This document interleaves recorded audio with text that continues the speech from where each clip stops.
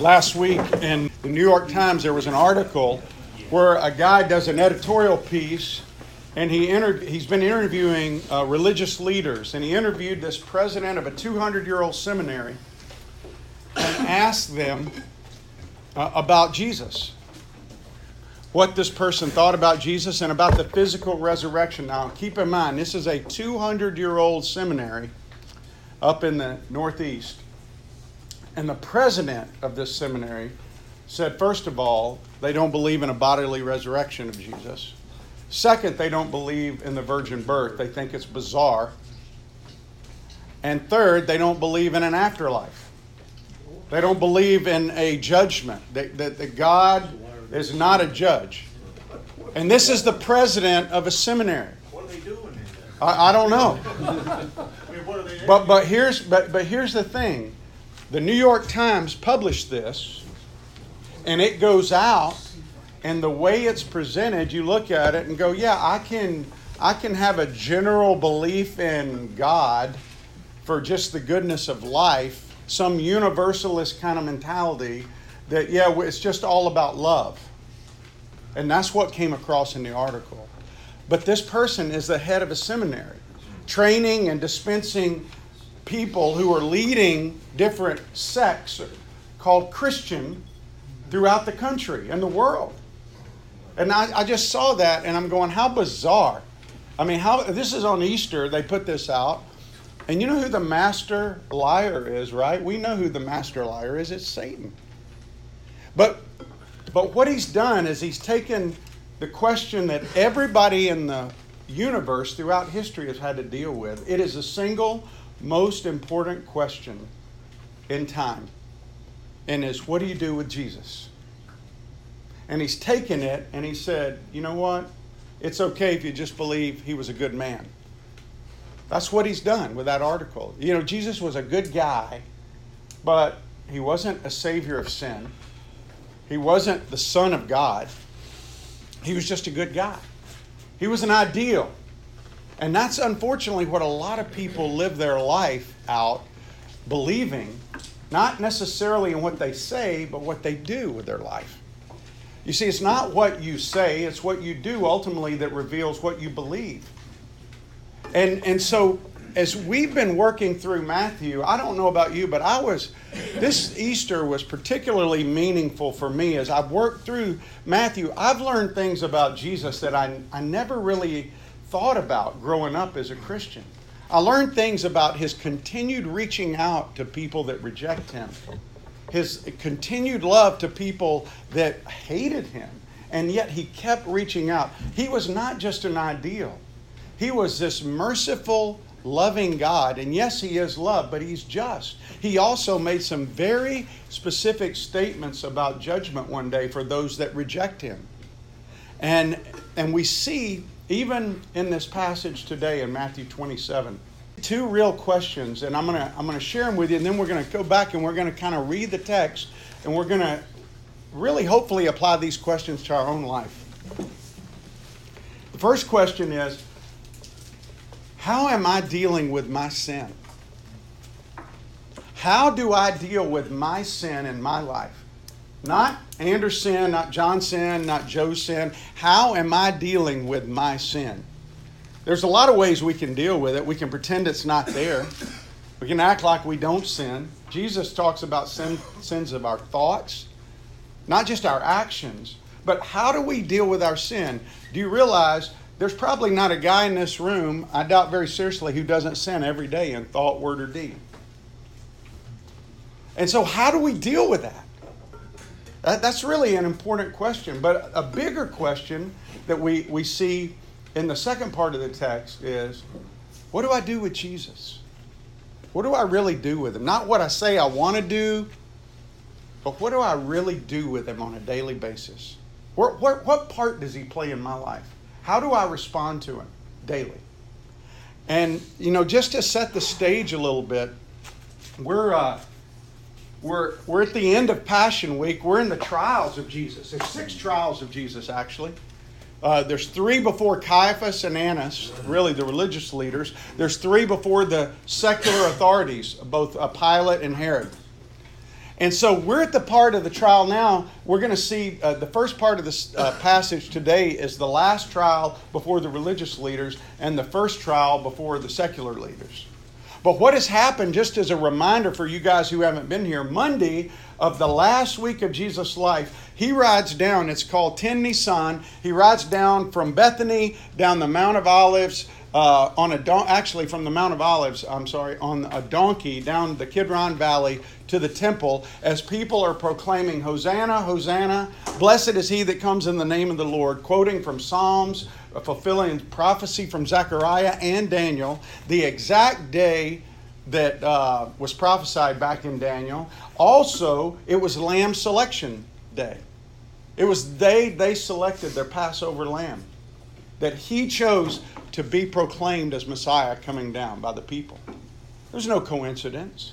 And then he gets down to the temple, turns around, goes back to Bethany on Tuesday. He comes back. He curses a fig tree on the way in to illustrate to his disciples a point that a useless or a fruitless fruit tree is a useless fruit tree. And he's talking about Israel. The very reason that Israel was chosen was to produce fruit spiritually throughout the world, and they rejected the very one that came to give them life to do that, give them the ability to do that.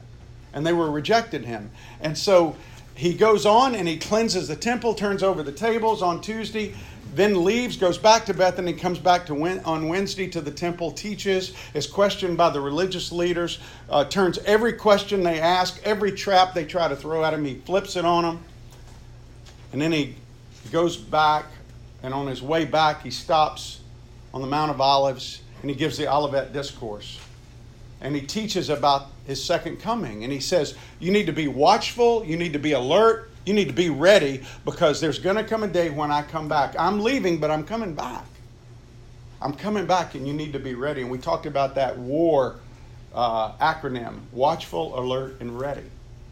And then he has the last great Passover that's sanctioned by God. It's the last God-sanctioned Passover that he leads his disciples. Judas has already set up where the religious leaders, what he's going to do. 30 pieces of silver he's going to get. That's the price for him to walk away from Jesus. 30 pieces of silver. He gets that. He sets Jesus up. Jesus says, go do what you got to do. Then he takes his 11 disciples. And what we saw last week, Matthew portrayed 3 types of worshipers.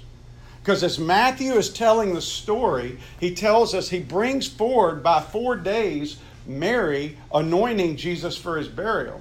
And he shows us a true worshiper, what a really true worshiper looks like in Mary. They're repentant, they're broken, they're humble.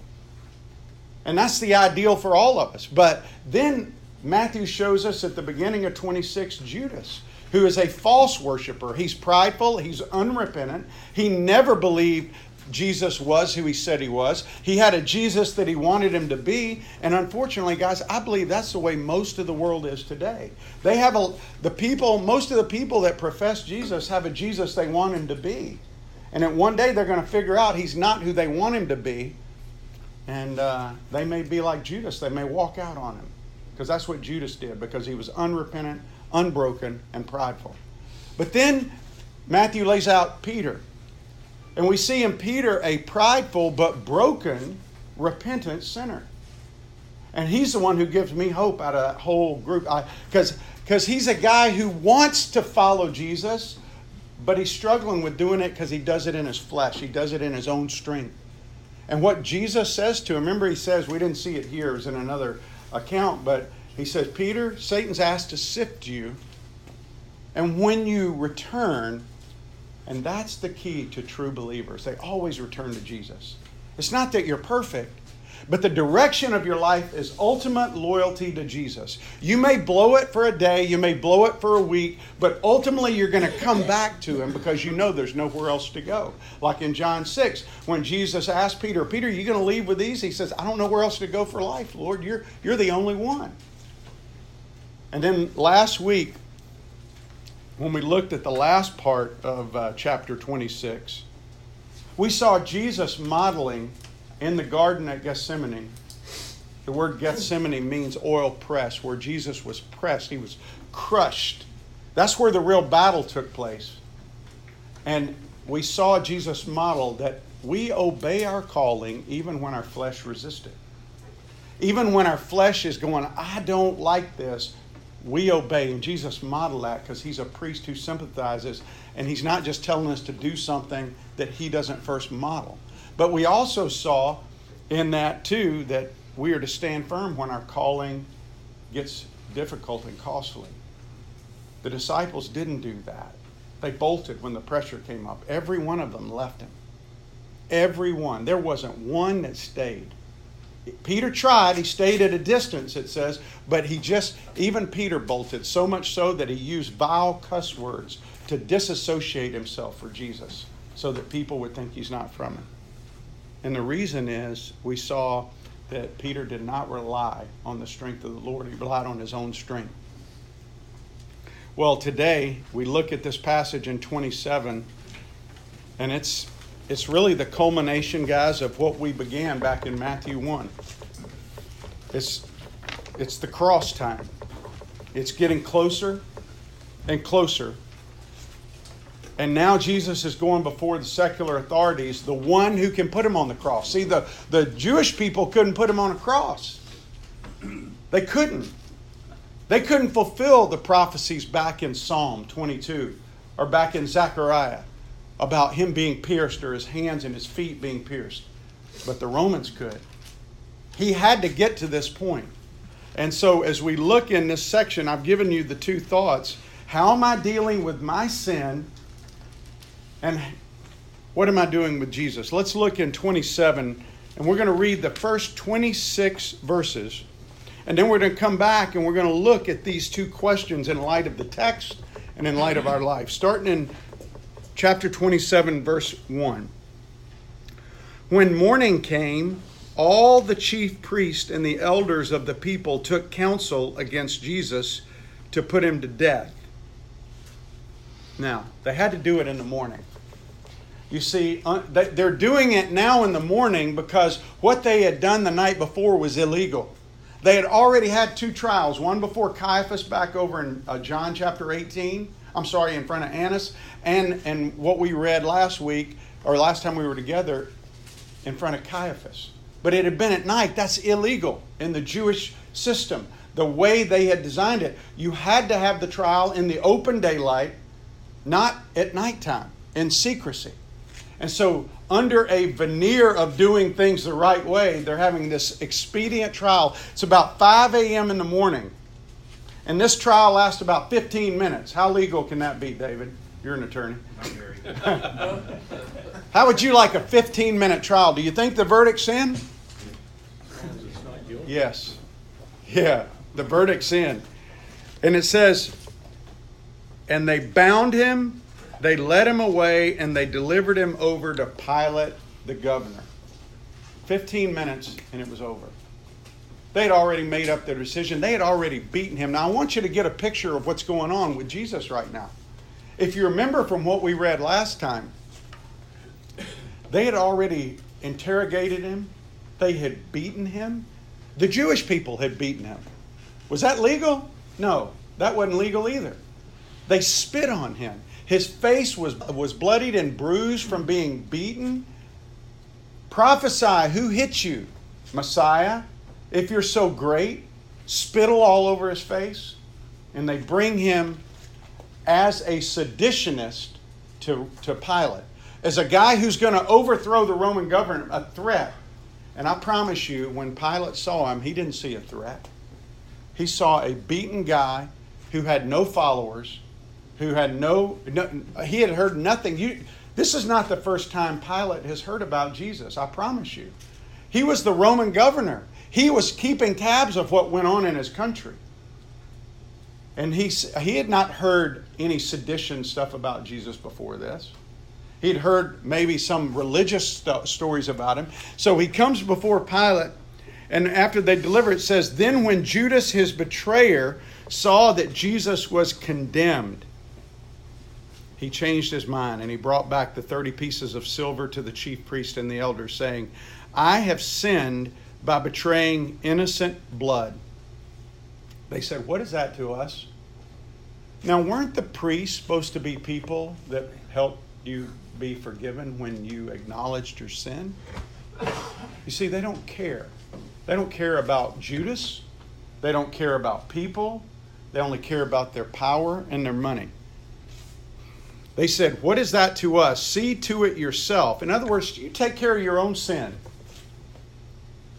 And throwing down the pieces of silver into the temple, he departed, and he went, and he hanged himself. But the chief priest, taking the pieces of silver, said, it is not lawful to put them into the treasury, since it is blood money. Their hypocrisy has no end. We can't take this money because, you know what? It's blood money. The guy just came to us asking us help to absolve him of sin. And the sacrifice for sin is tomorrow. They had no use for Judas. They were hypocrites. So they took counsel. They brought with them the potter's field as a burial place for strangers. Therefore, that field has been called the field of blood to this day. Then was fulfilled what was spoken by the prophet Jeremiah, saying, and they took the 30 pieces of silver, the price of him on whom a price had been set by some of the sons of Israel, and they gave them for the potter's field as the Lord directed me. Now, you won't find that prophecy in the book of Jeremiah if you look for it. But what a lot of people believe is that was an oral prophecy, because there were a lot of oral prophecies that were not written, but it was recorded in the book of Zechariah. And they believe that the young prophet Zechariah was quoting the oral prophecies of the prophet Jeremiah. Now Jesus stood before the governor, and the governor asked him, are you the king of the Jews? Jesus said, you have said so. This is the third time that Jesus has used this language. First time was when Judas said, is it I, Rabbi? You've said it. Second time, Caiaphas, are you the Christ? You've said it. And now Pilate, are you the king of the Jews? He didn't say, yes, I am. He said, you have said so. But when he was accused by the chief priest and the elders, he gave no answer. Then Pilate said to him, do you not hear how many things they testify against you? But he gave him no answer, not even to a single charge, so that the governor was greatly amazed. You see, most people, if they were about to go to the cross, they would have been begging for their life. Not Jesus. He wouldn't hurt a bruised reed, right? He fulfilled all the prophecies. He just stood there. He stood firm. He knew where he was going. He was not running from it. He didn't want to beg his way out of it. He was at this point resolved to go to it. Now, at the feast, in other words, the Passover, the governor was accustomed to release for the crowd any one prisoner whom they wanted. Now, that was a tradition that Pilate was following, because he was appeasing the Jewish people in order to try to keep peace. He would do this one thing every year at the Passover. He would take one prisoner and give them an opportunity to be released. And they had a notorious, that word means famous, a famous prisoner called Barabbas. So when they had gathered, Pilate said to them, who do you want me to release for you, Barabbas or Jesus, who is called Christ? For he knew that it was out of envy that they had delivered him up. You see, Jesus knew the story. He knew the crowd loved Jesus. He knew on what happened on Monday. You think he didn't know on Monday they were shouting, praise him, Hosanna? There was a crowd of people following him down to the temple. He was in charge. His centurions would have let him know that. Besides, while he was sitting on the judgment seat, his wife sent word to him, have nothing to do with that righteous man, for I have suffered much because of him today in a dream. Now the chief priest and the elders persuaded the crowd to ask for Barabbas and to destroy Jesus. The governor again said to them, which of the two men do you want me to release for you? And they said, Barabbas. Pilate said to them, then what shall I do with Jesus who is called Christ? They all said, let him be crucified. And he said, why? What evil has he done?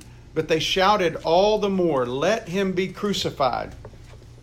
So when Pilate saw that he was gaining nothing, but rather that a riot was beginning, the very thing he could not afford, he took water and he washed his hands before the crowd, saying, I am innocent of this man's blood. See to it yourselves. And all the people answered, his blood be on us and our children. Then he released for them Barabbas, and having scourged Jesus, he delivered him to be crucified. May God bless the reading of his word. I want you to flip over to John 18 real quick, because John 18 gives a little more detailed account of this. John 18, 28 through 40. Then they led Jesus from the house of Caiaphas to the governor's headquarters. It was early morning. They themselves did not enter the governor's headquarters so that they would not be defiled, but could eat the Passover. So Pilate went outside to them and said, what accusation do you bring against this man? They answered him, if this man were not doing evil, we would not have delivered him over to you. Pilate said to them, take him yourself and judge him by your own laws. The Jews said to him, it is not lawful for us to put anyone to death. This was to fulfill the word that Jesus had spoken to show by what kind of death he was going to die. So Pilate entered his headquarters and called Jesus and said to him, are you the king of the Jews? Jesus said, do you say this of your own account, or did others say it to you about me? Pilate answered, am I a Jew? Your own nation and the chief priest have delivered you over to me. What have you done? Jesus answered, my kingdom is not of this world. If my kingdom were of this world, my servants would have been fighting that I might not be delivered over to the Jews. But my kingdom is not from the world. Then Pilate said to him, so you are a king? Jesus said, you say that I am a king. For this purpose I was born, and for this purpose I have come into the world, to bear witness to the truth. Everyone who is of the truth listens to my voice. Pilate said to him, what is truth? After he had said this, he went back outside to the Jews and told them, I find no guilt in him, but you have a custom that I should release one man for you at the Passover. So do you want me to release to you the king of the Jews? And they cried out again, not this man, but Barabbas. Now Barabbas was a robber. He was a robber. He was a thief. He was a murderer. So here you have Jesus. And prior to Jesus, Matthew brings out Judas. And I think the reason he deals with Judas is because what Judas is struggling with is what every man struggles with. You see, Judas compromised on life because he wasn't getting what he wanted. He took matters into his own hands, and that is the essence of sin. When Satan back in the Garden of Eden said, if you eat of that tree, you can have it your way. If God really loved you, you could eat from that one tree that he told you not. Yeah, they didn't think about all the trees that they could eat from. They thought about only the one that God said not to eat from. And isn't that the way it is with us? How many times we don't look at all the things God gives us. We always focus on what we don't have, the thing we want, the thing our flesh cries out for. That's the essence of sin, is the pride to think that we deserve anything. Guys, listen, we don't deserve the air we breathe. None of us. And if we were more grateful, I guarantee you there'd be a lot less sin in our life. It's the pride that says, I should have this. I'm somebody. And Judas did not get what he wanted with Jesus. He had Jesus. Jesus was supposed to be the guy that was going to kick Rome out. Whatever else Judas wanted out of it, but he didn't get it. And so he goes, okay, either one, I'm going to go force his hand, or two, I don't care. I'm just going to get some money out of the deal. And he sells him. And he realizes, oh no, when he sees Jesus condemned, and he realizes he had a part in that. And that's really where we are with sin. And I think, most of us can look down on a guy like Adolf Hitler. We can look down on a guy who murders a 2 or 3 year old little child. But we don't like looking in the mirror and seeing the murder in our own heart. You see, every one of us killed Jesus. Every one of us is guilty of what Judas did. We betrayed Jesus. If we could have been innocent, if we could have been sinless, he would not have had to die. So we're all guilty of the conspiracy of Jesus. We all deal with what Judas had to deal with, sin. And Judas tried to deal with it in his own strength. That's why this question of what do I do with my sin is so important. Because, it's not just raising your hand when you're a kid and being confirmed in a church. It's not just walking an aisle because some evangelist makes you emotionally charged up. It's realizing that God is the only one that can take your sin. And when you realize that and you understand that, you let Him take it and say, okay, God, I want you not only to take the sin in my life, I want you to transform my life so that I'm not continually walking in that. I don't just want a destination of being in heaven. I want you to take it out of me. And the whole Christian life is a transformation process. It's not just it's not a rehab project. It's a complete rebuild. He starts from the inside out. And if you look at your life, 15 years ago should be a lot different than it is right now. Just because you pray a prayer doesn't make that change. You've got to have Jesus on the inside of your heart. You've got to have given Him not only the saviorhood of your life, but the lordship of your life. Those are two sides of the same coin. And we live in a country where I've heard people preach this, that you can trust Jesus as Savior but reject Him as Lord. That's absurd. That's absolutely absurd. You cannot reject Him as Lord. You will find that nowhere in Scripture. Is He gracious? Yes, He's very gracious. He's loving. But you cannot reject His Lordship and embrace His Saviorhood. And so Judas is dealing with his sin here in his own flesh. And when I think back to Adam. There's lots of ways we respond to sin. How did Adam respond to sin back in Genesis chapter 3? Yeah. When he was confronted by God, Adam, did you eat of that tree? She made me do it. When you're confronted with sin, is your first response to point blame somewhere else? It's so in our nature to do that. I think of King Saul back in 1 Samuel 15. When Samuel comes and confronts him about his sin, you know what he does? Instead of repenting, and guys, there's a difference between remorse and repent. Judas was very remorseful. He was not repentant. There's a difference. King Saul was remorseful of what he had done back in 1 Samuel 15. But when Samuel confronted him, he said, they made me do it. The people wanted this to happen. And Samuel chastised him. Oh, Samuel, stay with me. He tore Samuel's robe because he wanted people to still think he had God's blessing, even though he was not repentant. You see, what I see with people who are truly repentant is they don't try to manage their consequences. But when you're remorseful, you spend the majority of your time trying to manage the consequences of your sin. That's the difference to me. And you see it in, Gehazi's another example, is a guy who, he was Elisha's servant. He went and he was greedy, and when confronted, he did not take responsibility. That's always a key indicator of remorse versus repentance. Somebody who's willing to take responsibility. And we see it in Judas in verses 3 through 5. He goes, you know what? Take the money back. What I did was wrong. But he didn't come back to Jesus. He didn't come back to Him for forgiveness. He went to the religious leaders, the religious system. And a lot of people go to religious systems to try to make themselves feel better. But that's not the answer. Coming to Jesus is the only thing we can do with our sin. Amen. And then we see Pilate dealing with this second question. He says, what am I to do with Jesus? He asked the crowd that. I think it's great that God puts that in Scripture for us to have to work through. What do I do with Jesus?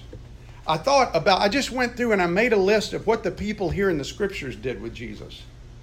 The religious leaders just outright rejected him. I don't think anybody in this room is in that category that they just outright reject Jesus. I do know people that have done that in my life. That's what the religious leaders did. Judas betrayed him. He actually betrayed him. He walked with him for a while. He pretended to be with him for a while, but he never really was with him.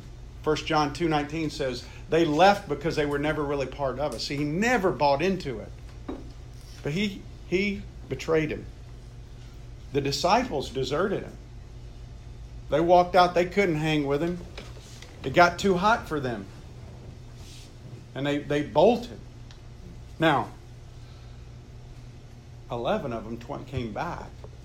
Their ultimate loyalty was that they came back to him. And you know what I found in my life? When I bolt and then I come back, the stronger I get not to bolt the next time. And that's what you see in the disciples. That Peter kept making mistakes. Look at how many mistakes Peter made, but he keeps coming back. And he's never perfect. We're never perfect this side of heaven. We're going to struggle. But the more we keep coming back to him, the more we're reminded of the cross, the more we're reminded we should be grateful. And when you're grateful, it's hard to be prideful. But look at Pilate. Pilate was indifferent to him. He wanted to put it off. You see, Pilate sends him over to Herod. Somebody says, isn't this the Galilean? He goes, wow, well, Galilee is really under Herod's leadership. I'm going to send him off to Herod and let Herod deal with him. I don't want to have anything to do with this guy. There's a lot of people I know in life who try to just say, you know what, it's okay for you to believe. I just don't care. I just want to stay back. If you want to trust it, that's fine. They're indifferent. Pilate was indifferent. He pawned him off on... It's still the religious leaders. You go crucify him. They were trying to say he was a seditionist. If you look over in Luke chapter 23, verse 2, it says there were three things he said, don't pay tribute. He was leading a riot, and he was a seditionist. He was a king. Said he was a king, a leader. They tried to get him brought up on sedition charges. And so Pilate, trying to distance himself, he goes, they want a seditionist? I'll give them a seditionist. I'll give them Barabbas. He's the most famous seditionist there is. I will give Barabbas to the crowd. They love Jesus. It's only the religious leaders that hate him. The crowd will choose Jesus. I'll get off. And I won't have to deal with it. Let me tell you, there's one question in life that you will never get away from, and you will ultimately have to deal with, and that is, what do you do with Jesus? I don't care what you say this side of heaven, everybody will have to deal with that issue. And why? Why is that the most important question that was ever asked? Why is that the most important question that we ever have to deal with? Well, John 1:3 says, all things were made by him. Everything was made by him. Colossians 1:17 says he is before all things and he holds everything together. That's why. Philippians 2:10, before him every knee shall bow. That's why we have to deal with that question. Hebrews 13:8 says he never changes. He's the same yesterday, today, and forever. Amen. And Mark 2:5 says he forgives sin. You see, I remember one time a Muslim, and I was sharing the gospel. And you know the question that got him was, what do you do with your sin? How do you deal with your sin? Well, we can only hope that Allah would, think that I've done enough good in my life to make up. There's no hope in that. You're never going to be good enough to measure up because you're full, according to what Jesus said, of selfishness. And he will spend your entire existence on earth rooting that out if you will let him. But it's a process, but it never gets rooted out here on earth. Totally. There's nobody, even with Christ, in the inner part of their life who is sinless this side of heaven. You just can't be. Because that soul lives in a body that craves fleshly things. What do you do with it? Or you like the crowd? The crowd wanted anything other than Jesus. You know that? For them to choose Barabbas, they wanted anything other than Jesus. They chose a murderer. They chose a thief. Jesus did nothing but heal people. He did nothing but help people. And the people were misled by the crowd. That's why crowds are so fickle, man. One minute they're praising Him, the next minute they're saying crucify. Isn't that crazy? Let His blood be not only on us, but our children. Would you ever say that? Yeah, David. And with His blood on their children, 40 years to the day, the next day, Masada fell. Yeah. When they AD 70, yeah. Well, It was after that, wasn't it? Jerusalem fell in 70. Yeah, 70, but it was like 73. 73 AD is when Masada fell, and they literally killed themselves. They sacrificed their own children to keep them from the Romans. Yeah, so here's what's crazy. If you think about that, here they're saying, crucify Him. We have no king but Caesar. 40 years later, they're saying, we can't let Caesar rule over us. They're just fickle. They have no conviction. They wanted anything other than Jesus. I find it interesting, as I was doing research, do you know that there's some manuscripts that have the name Jesus, Barabbas? Jesus was a common name. And some people believe that it was left out of the other manuscripts out of respect and reverence for Jesus. But the term Barabbas, Bar means son of. Abbas is Abba, father. Son of a father. That's what the name means. His name was Jesus, son of a father. And I find it interesting, you have these two guys. You have Jesus Barabbas, son of a father. Jesus Christ, son of the Father. You have Barabbas, who was a murderer. And you have Jesus over here, who was innocent of everything. Never one sin. You have Barabbas, son of a father, over here, who was evil. And you have Jesus Christ over here, son of the Father, who was pure goodness. You have Jesus, Barabbas, son of a father, over here, who was set free because of Jesus Christ, son of the Father, over here, who was crucified. Jesus said He was the Father. He said in John 14:9, to see Him is to see the Father. When you see Him, He says, is to see the Father. Mark 9:37, to receive Him is to receive the Father. He said in John 8:19, to know Him is to know the Father. John 15:23, to hate Him is to hate the Father. And in John 10:30, He said, I and the Father are one. You have two sons of the fathers here. You got son of a father and son of the Father. Barabbas represents man. Jesus is God's son. And the issue is, what are we doing with Jesus? What do we do? I've laid out what the other people did, but the question ultimately revolves around you. What are you doing? It's not just enough, guys, to say at some point in your life, yes, I trust Jesus. I'm not saying there's a works-based salvation. Don't hear me saying that. Don't try to make what I'm saying that. What I'm saying is there's been a misapplication of God's Word in our culture that has led people to believe that the spiritual relationship with God the Father is about a destination rather than a relationship. The destination is a byproduct of the relationship.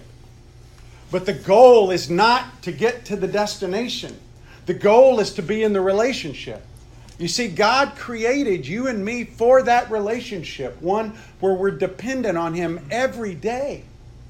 Not just once for a one and done, but every day, that when we wake up in the morning, God, I can't get through this day without you. I need you. I trust you. You created me. I'm grateful for all that you do for me. But because of our selfishness and our self-ledness, that relationship was severed. And you don't have to teach a little child how to lie. We are born into the world sinful. We're born with a sin nature. It's like a cancer spiritually that just devastates us. And we can hide it pretty well until you get under stress or you get in a bad way, and it comes out pretty easily. But the Bible says, because we are sinful and self-led and has broken God's law, we deserve eternal death. Now imagine the worst pain you could ever imagine, multiplied thousands of times, experienced alone with no help and no hope. That's an awful place to be. And the Bible says that that is the destiny for those who do not have a relationship with God the Father because of Jesus Christ. But God in His mercy sent His Son Jesus 2,000 years ago, who was born of a virgin. He healed the sick. He raised the dead. He said, I'm going to die on a cross. 3 days later, I'm going to rise again. And anyone who places their faith in me, not in what I do necessarily alone, which is what a lot of people have done. They believe that Jesus died on the cross like the demons believe. He says, no, you place your faith in me, in Jesus Christ. You follow me. He never told anybody to pray a prayer in the New Testament. You know that?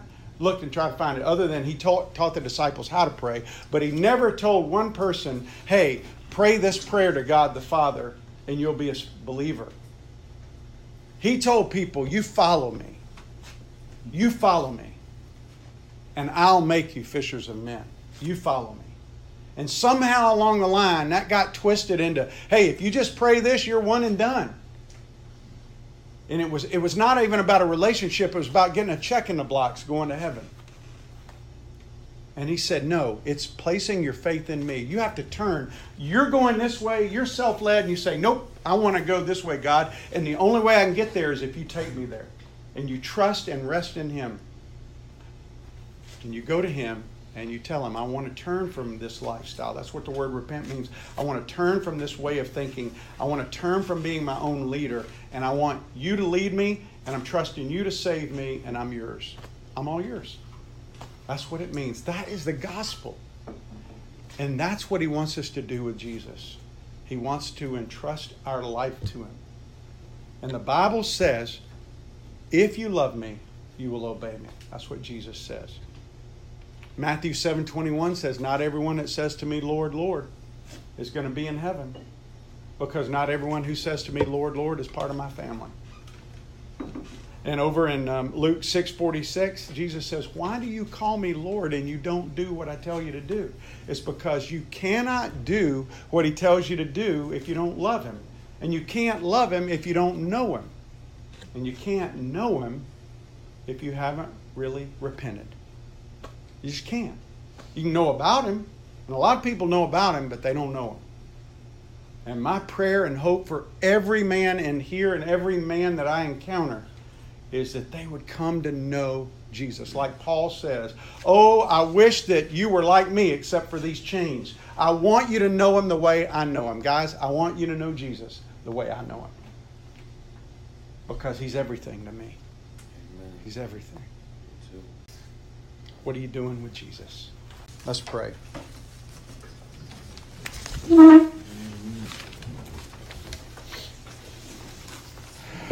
Father, thank you for your word.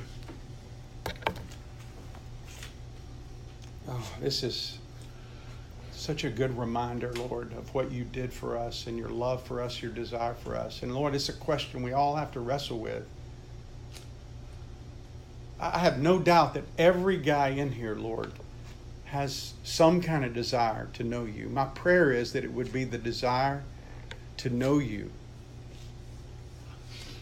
the way your disciples knew you, the way so many people have known you throughout history who've willingly laid their lives down. And you may not be calling us to be martyred for you, but Lord, you do call us to obey you. And it's so easy for us to let the world pull us away. And there may be some here, Father, today who have known about you and not really embraced your lordship. I pray that right now, Lord, if that is describing anyone here, that you would move in their hearts to just repent, to turn and say, Lord, I want to know you. I really want to trust you. I want to know you as a son knows a father. I want to know your love. I want to know your protection. But Lord, I want to know you. I want to follow you. And you can just tell them that in your own words. Lord, I pray for those of us who have known you, but we've allowed the world to distract us, that you would strengthen us to be more surrendered to you now than ever, to be your witnesses for truth in the world around us, to do so with love, but to do so with a boldness, to be part of the 5%ers, Lord, that are unashamed to tell people that we're your children. Thank you that we have that privilege. In Jesus' name, amen.